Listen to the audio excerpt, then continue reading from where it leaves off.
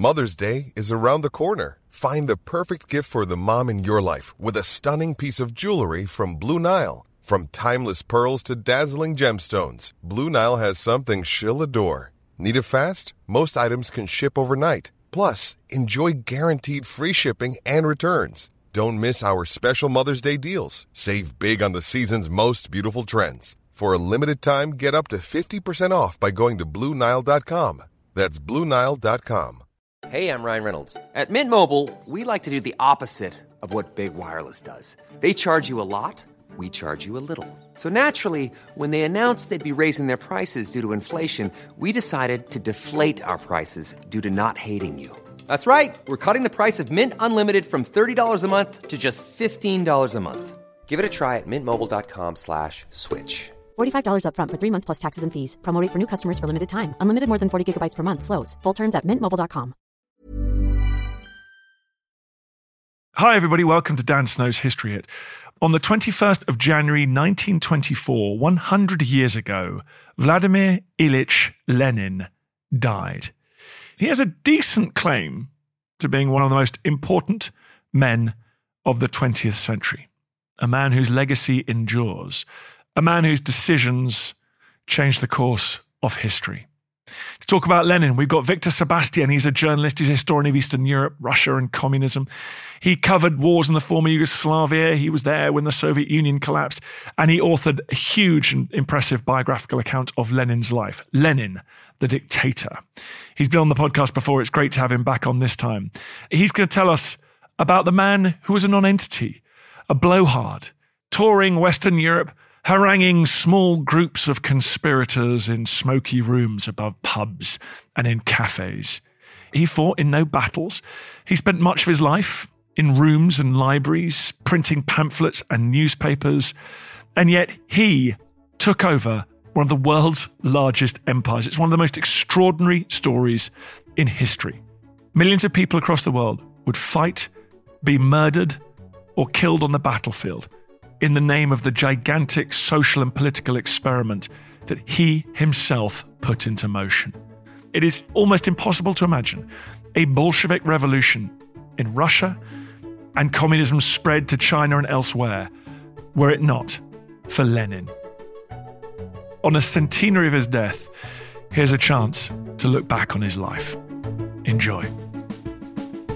T-minus 10. Atomic bomb dropped on Hiroshima. God save the king. No black-white unity till there is first some black unity.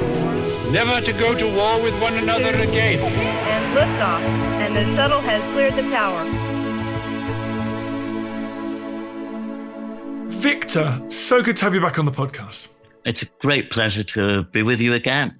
So, Victor, if we were at the beginning of 1905 and we were looking out at the world and we were editors of a magazine who were compiling top 30, under 30 or something like that, would Lenin be anywhere near our list of ones to watch? Absolutely not. No one would have heard of him. Barely anyone in Russia had heard of him outside the secret police that followed him. A tiny, tiny group of far-left revolutionaries but almost nobody in the country would have heard of him. Almost no one outside that group would have known him. He's spent most of his time in small towns in Western Europe or capitals in Western Europe. Hardly anyone outside some cafes where they discussed socialism would have heard of him. So absolutely nobody would have known who Lenin was in 1905. On the brink of the first attempted revolution in Russia, which is why you picked that date. But just quickly, why his route to radicalization? He was born into a sort of reasonably conservative family. Yeah. Absolutely nothing in his background would we have thought this was one of the great rebels of history. He came from a noble background. His father was a high up in the Russian civil service, and he got noble rank. He was brought up absolutely in an utterly bourgeois way in a provincial town in southwest of Moscow on the Volga River. And they were important in the town because he was inspector of schools in the large district of Russia. And it was a very happy bourgeois family. He had a really quite idyllic childhood until his father died when he was 16. So nothing would have suggested where he was going to go. Something was going on because his brother was studying at university. Well, that was When Lenin was just nearly 18, his brother was arrested for taking part, who was at St. Petersburg University, who was 3 years older than Vladimir Ulyanov, as he was, took part in a plot to assassinate the then Tsar Alexander III. And the younger Ulyanov was absolutely not interested in politics at all. Hardly had read any political books, was only interested in literature and history up to a point. So it was the execution of his brother, Alexander, is what radicalized him. And even more, what radicalized him was the fact that his family was then shunned by all the bourgeois liberals of the town, which his hatred then for the bourgeoisie was as much emotional as political. And that stayed with him for the rest of his life. He loved the bourgeois, and that drove his politics and radicalized him. It was after that he started reading politics and more contemporary history and got him involved in rebellion. Oh my goodness, he had his one particular aspect of that too, which again, after the brother was arrested and before he was executed, his mother wanted to get to St. Petersburg, where he was being held.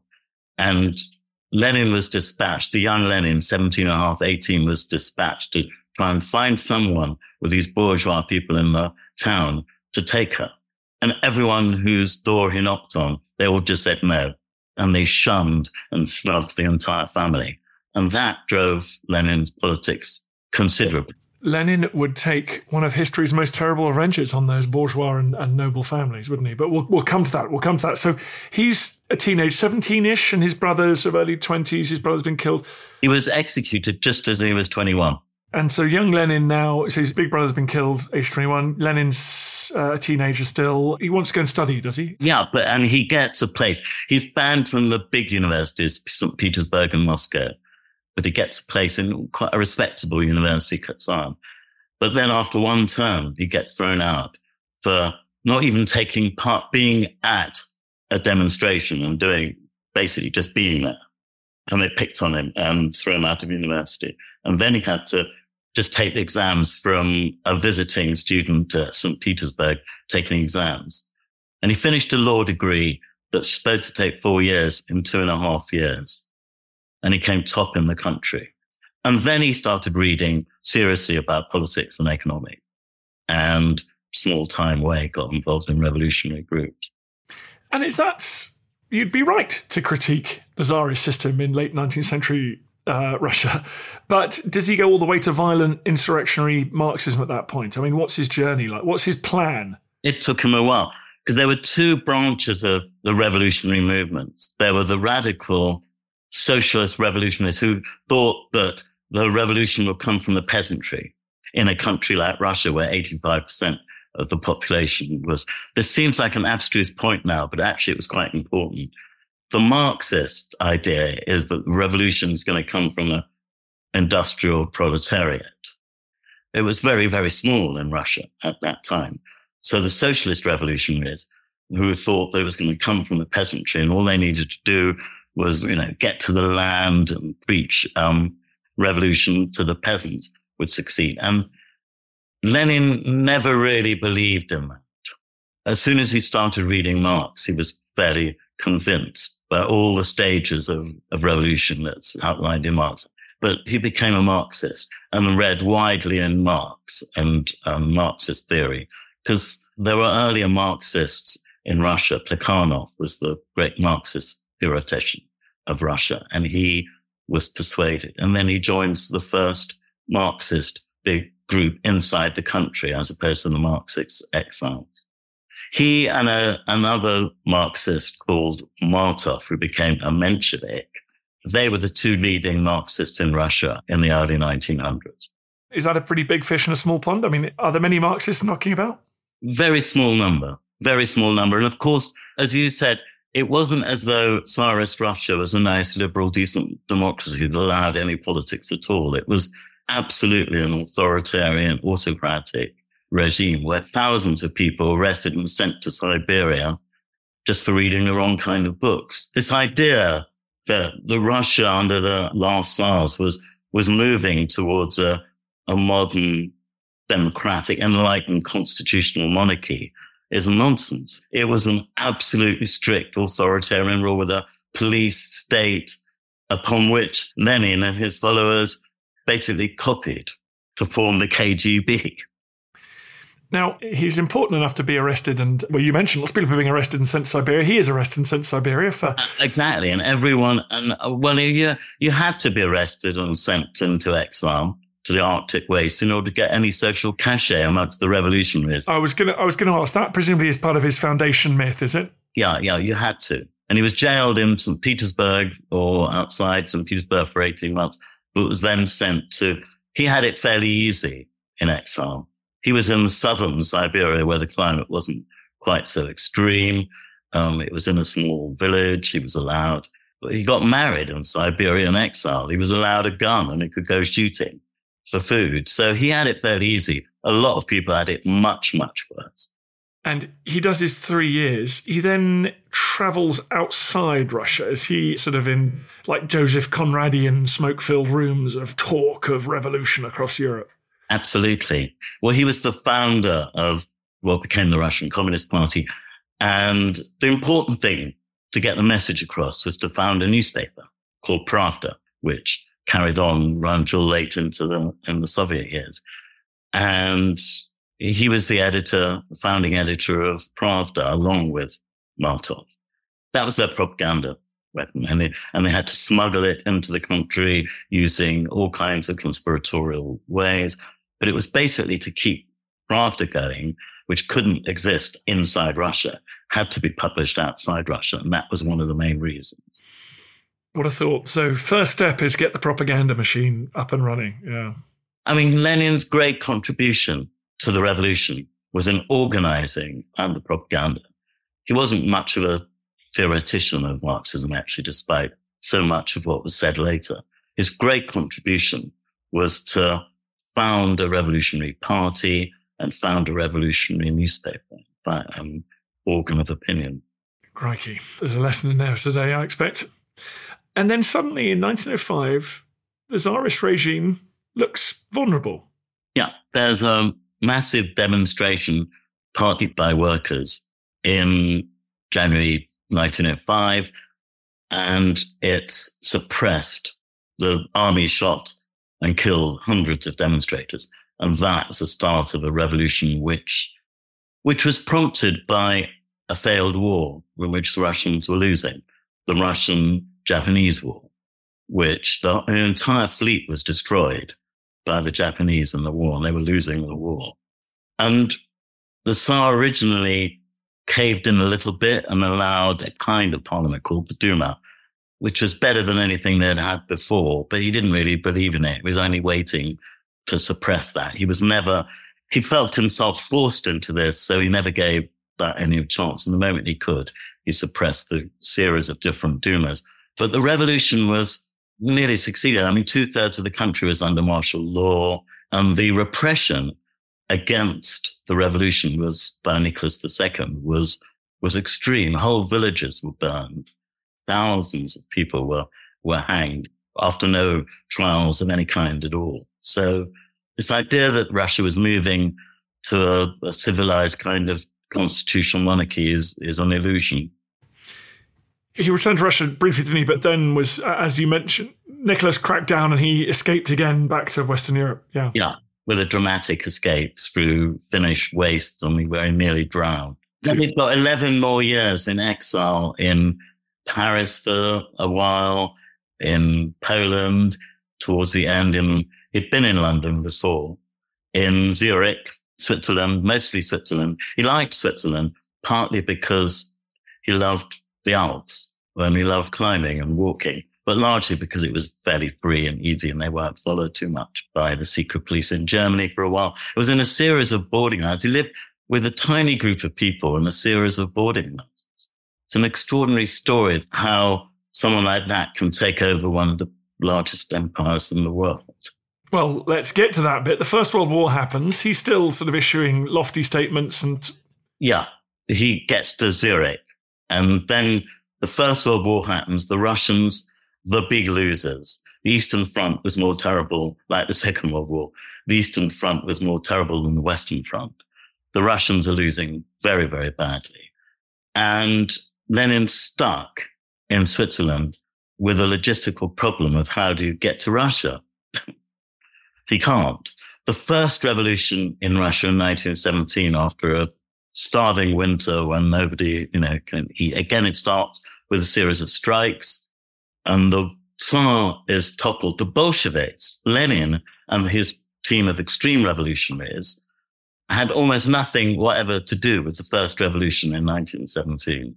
But he can see that he desperately has to get there, back to Russia. But the problem is, he's stuck in Switzerland. How do you get to Russia? So he starts a negotiation with the Germans.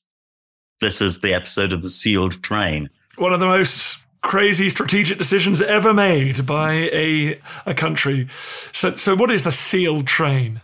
Well, it's a kind of illusion. Basically, no one's allowed to get off and on. It goes through from Switzerland into Germany. It's Lenin and about 20 of his closest followers, his wife and his mistress and his 20 followers. The main part of it is that you can't get off and on and you don't need a passport, which immediately gets through Germany, which Russia is at war with Germany. So the sealed bit is simply that no one's allowed on and off the train. And was it laid on for Lenin? It was laid on specifically. The bit through Germany is laid on for Lenin and his group. So Germany think we're going to take this virus from the lab over here, from this Petri dish, and we're just going to inject it into this failing, unstable enemy of ours. Yes. The Germans tried all kinds of other methods to unleash revolution into Russia on the basis that you want to knock Russia out of the war first, so you can move all your arms and men and military to the Western Front. That was the object. They're fighting on two fronts. You knock out one of it's an obvious idea. And they were the first. They didn't really believe it was going to work. They just did it because it didn't actually cost them much. They did give the Bolsheviks a lot of money as well, but it didn't really cost them that much. And it seemed like a good idea at the time. There's something extraordinary. I mean, history, it's just endlessly fascinating. Is that the idea that Lenin and his Bolsheviks arrive transported and financed by Imperial Germany into Russia. Absolutely extraordinary. To create a socialist revolution, which then, Well, just to create trouble, presumably. I mean, just to sort of add to the headache of the Russians and the But with the strategic ideas to knock Russia out of the war, one way or another. So he goes through Germany, then he actually goes through Sweden, neutral Sweden, and then into Russia. Sweden, Finland, Russia, yeah. And there's a great moment, is there, when he arrives at Petrograd, the train station, what's now St. Petersburg? Yeah. But by then, there'd already been a revolution in Russia, which had toppled the Tsar, of which the Bolsheviks had nothing to do with. So he's arrived, and there was political freedom for a few months, of which there'd never been before. So the Bolsheviks and every party was legalized in Russia by the provisional government. That was possibly a mistake. And so there's a great upsurge of freedom of expression and public meetings and people haranguing each other on street corners. So Lenin is sort of thrust into this tumult. And this was the period that made Lenin, actually. I mean, he was a remarkably effective political tactician. Obviously, the circumstances were right and everything, but he used the circumstances really quite cleverly. And this was where, again, when he got there, he was barely known. There wasn't a picture of Lenin, and no one knew what he looked like in Russia. There was never a picture in a newspaper or anything. Very few people, even when he got there in 1917, had heard of him. So if you'd have said, you asked me in 1905, would anyone have thought this was going to be the great leader who was going to change the world?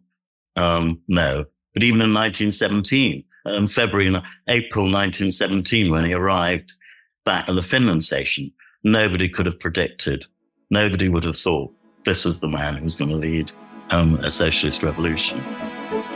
You're listening to Dan Snow's History. We're talking about Lenin. More coming up.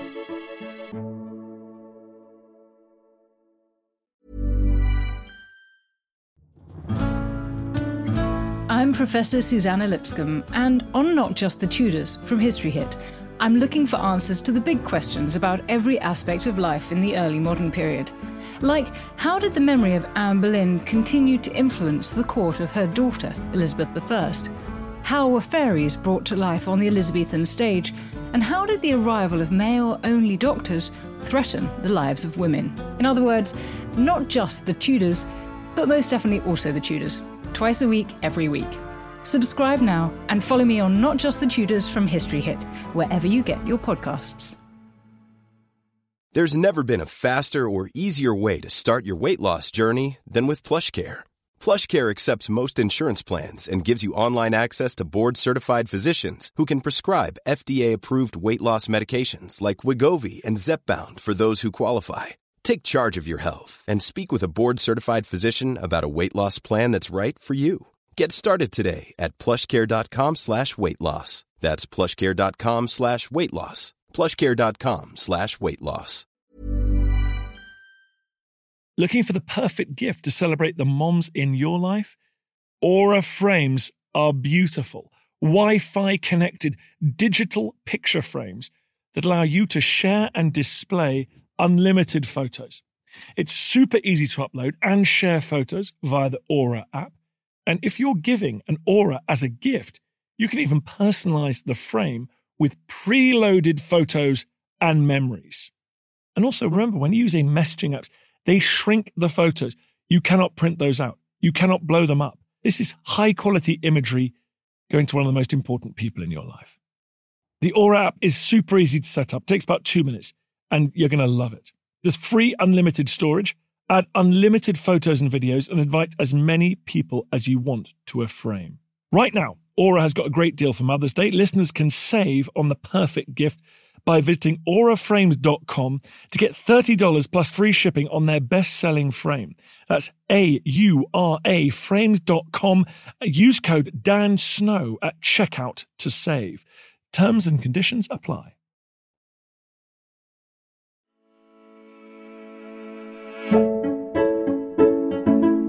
And so what's his strength here? Is it the inside game? Is it sort of working the committees, working the pamphlets and the organising and or is it the retail? Is he just great? Did the public love him on a stand? Well, I was beginning to love him. But the main thing was the message. It was stop the war. He would have been fantastic on Twitter now. His simple messages were peace, land, bread. And his demagogue style, he's a very modern kind of political phenomenon. As an extreme leader, he's the kind of figure that we'd recognize in Western democracies as well as in autocracies. He'd promised people anything and everything. He offered very, very simple solutions to complex problems.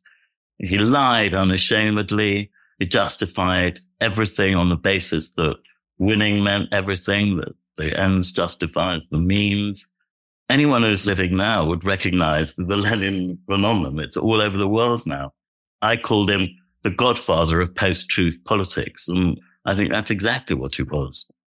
But the message was very, very simple and very, very direct. And he had, with German money, they established a dozen new newspapers very quickly that rammed this very simple message home.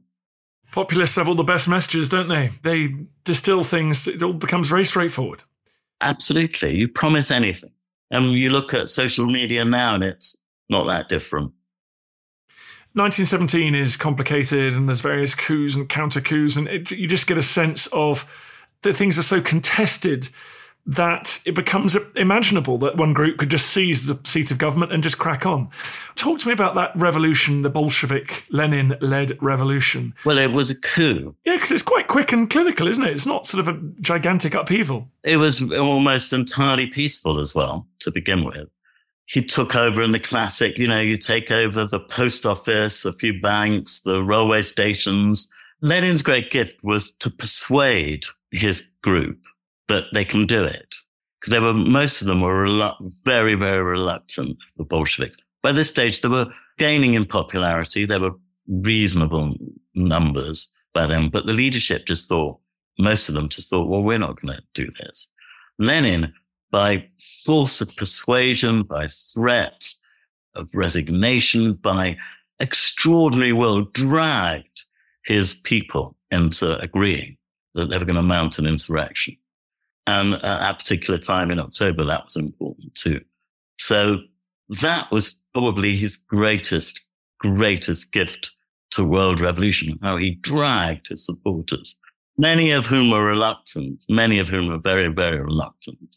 This is the bit that I want you to help me with. So Russia, enormous empire. You're in local government in Central Asia, in Vladivostok in the forest. There's all this jumping around shenanigans going on in St. Petersburg, Petrograd. These people called the Bolsheviks sort of seize all the key levers of government. Do you, as a local government official, do you just sort of, okay, I'll take my orders from them? I mean, why does this work? Well, that isn't what happened to begin with, is it? There was a civil war. Right. So actually, they only control Petrograd at this point? To begin with. Okay. And then they created a new army, which was strong, the Red Army. So you now have to go around conquering the rest of the Russian Empire. Yeah, which is what they did. They had the weapons and the army. And in large areas of the country, their writ didn't run. And it was occupied by the so-called whites. So to begin with, they only had Petrograd, Moscow, little bits of southern Russia. But what they did have was people kind of believed in their promises. So the peasants may not have liked it, but there were rebellions on the land all over the place because of peasants taking over the property of the landowners, which was popular for a while, extremely popular. So the peasants weren't that reluctant, and the local authorities, what there was of them, they didn't want to go back to what the whites were offering, which was back to Tsarism. The first revolution in February had been popular. There was still some idealism around there. And remember, Russia was a violent and dangerous and horrible place. So the fact that there was violence, nobody knew there was going to be a huge, the Gulag. Nobody knew there was going to be Pol Pot. Nobody knew the future. Look back at that point. And the choice to lots of people was to go back to Tsarism, which is what the whites seemed to offer in the Civil War. Or do we stick with a kind of revolution?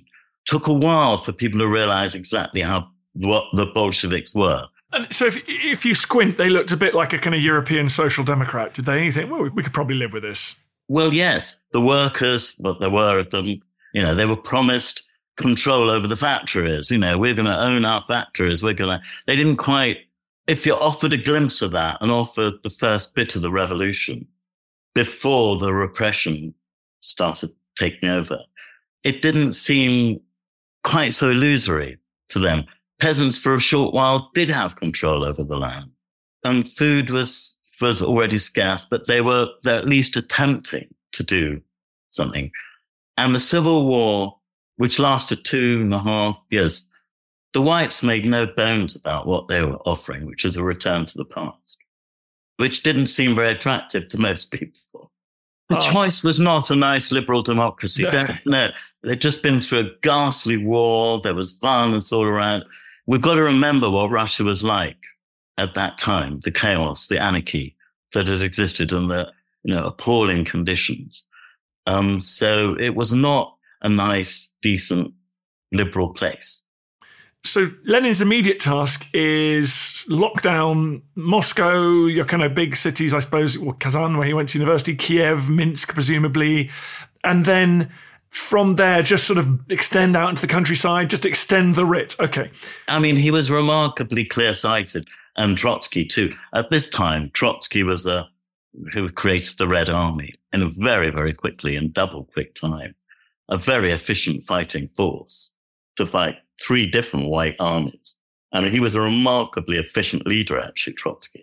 As the Civil War's going on and the Bolsheviks are sort of tightening their grip, do they also open the jaws of terror here? Like, when do we start to get the gigantic repression, the attacks on prosperous peasants, for example, let alone the aristocracy and the bourgeoisie? Pretty quick.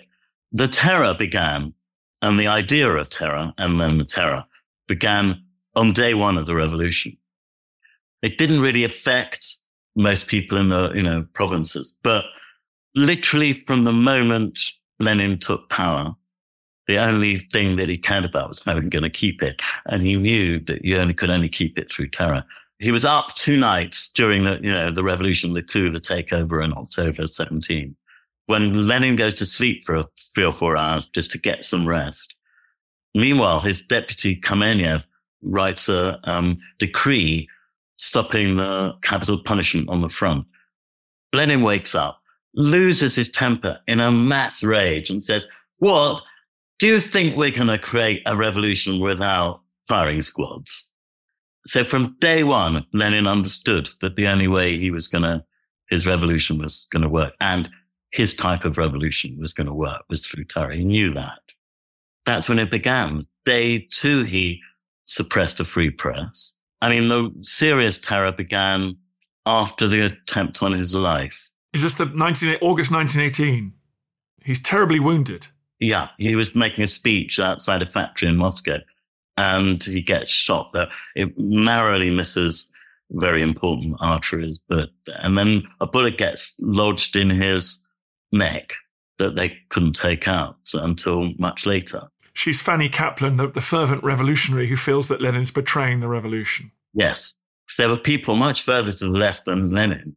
And the repression began immediately, and then the suppression of any democracy.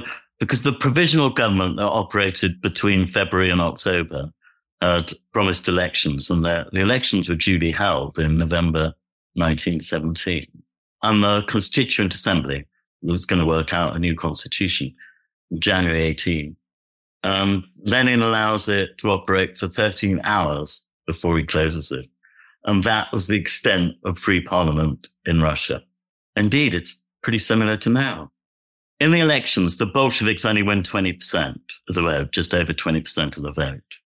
But the socialist revolutionaries further to the left in some ways than that win 30% of the vote, and other left groups. So the left groups win 75% or 80% of the vote in that free election.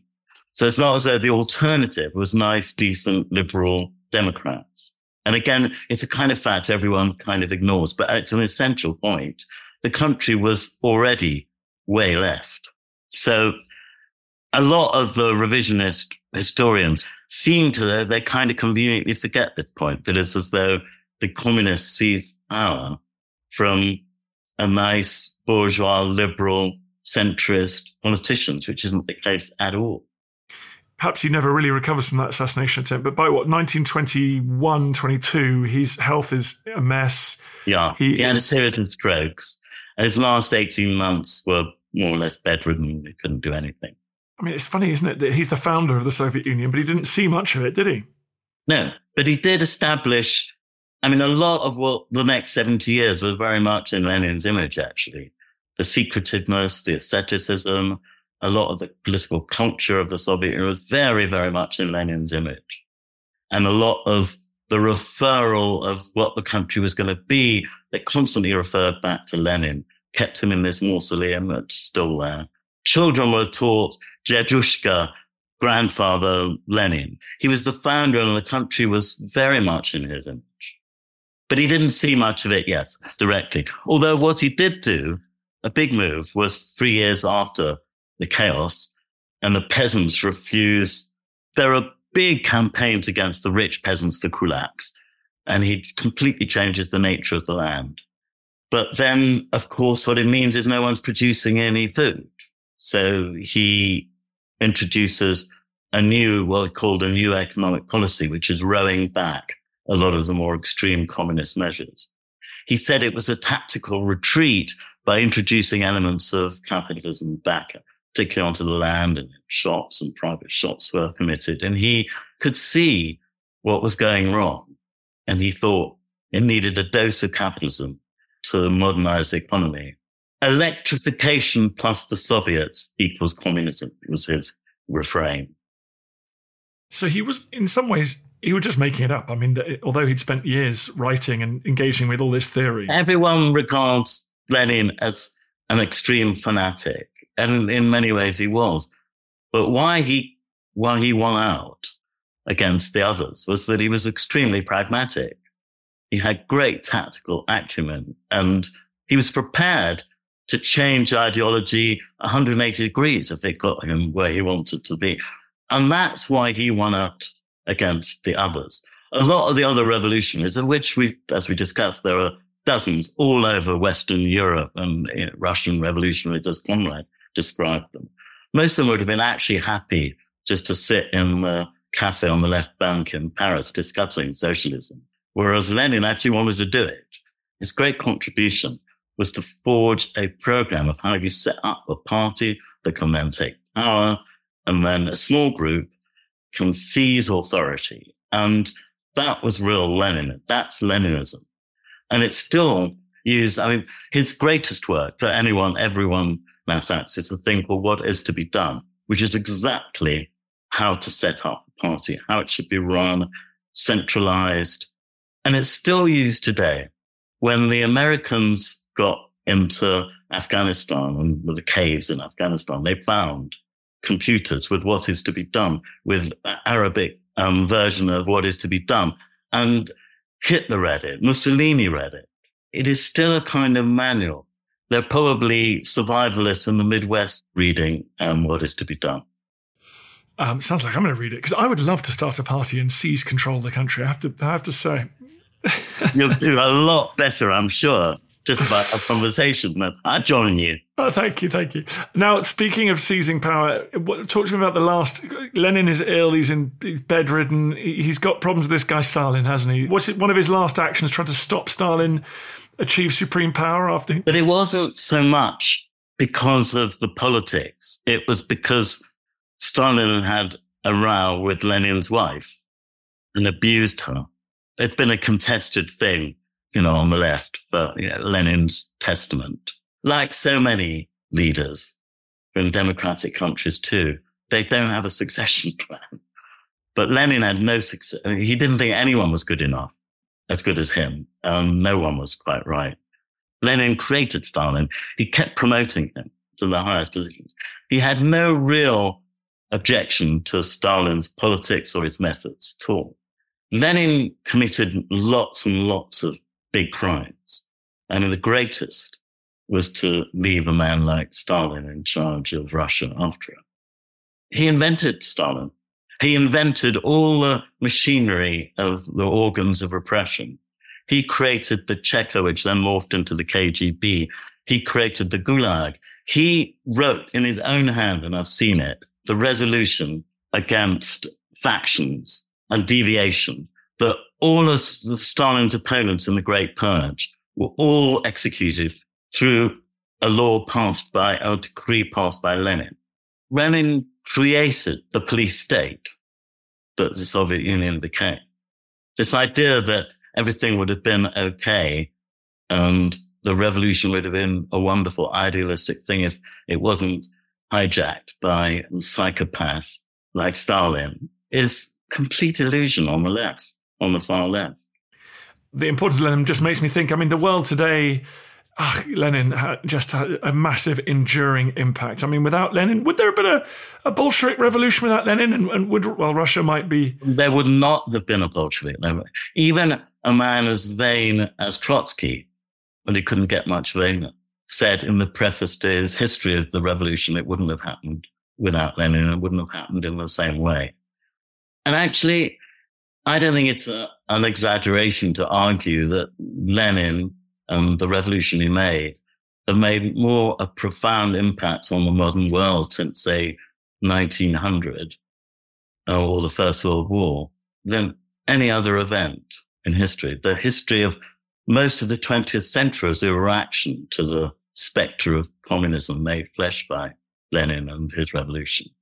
Fascism, the failure of the First German Republic, the rise of Stalin, the Second World War, the Cold War, the containment by America of Soviet penetration, the emergence of a new incarnation of Russian nationalism under Putin. They're all one way or another the result of the Russian Revolution. And one little fact which seemed like, when I was writing it and discovering it, it didn't seem very important. But actually, in the great continuum of what's happened in Russian history, it is Lenin, after he took over, his cook was someone called Spiridon Putin, who was Vladimir Putin's grandfather. So in the great continuum of Russian history, there we are.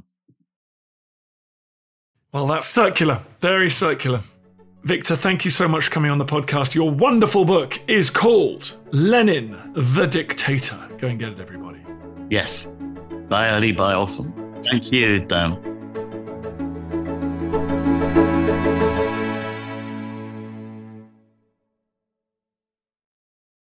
Thank you for listening to this episode of Dan Snow's History Hit. Please follow this show wherever you get your podcasts. It really helps us, and you'll be doing us a big favour. Don't forget, you can also listen to all of these podcasts ad-free and watch hundreds of TV documentaries when you subscribe at historyhit.com/subscribe. As a special gift, you can also get your first 3 months for just £1 a month when you use code DANSNOW at checkout.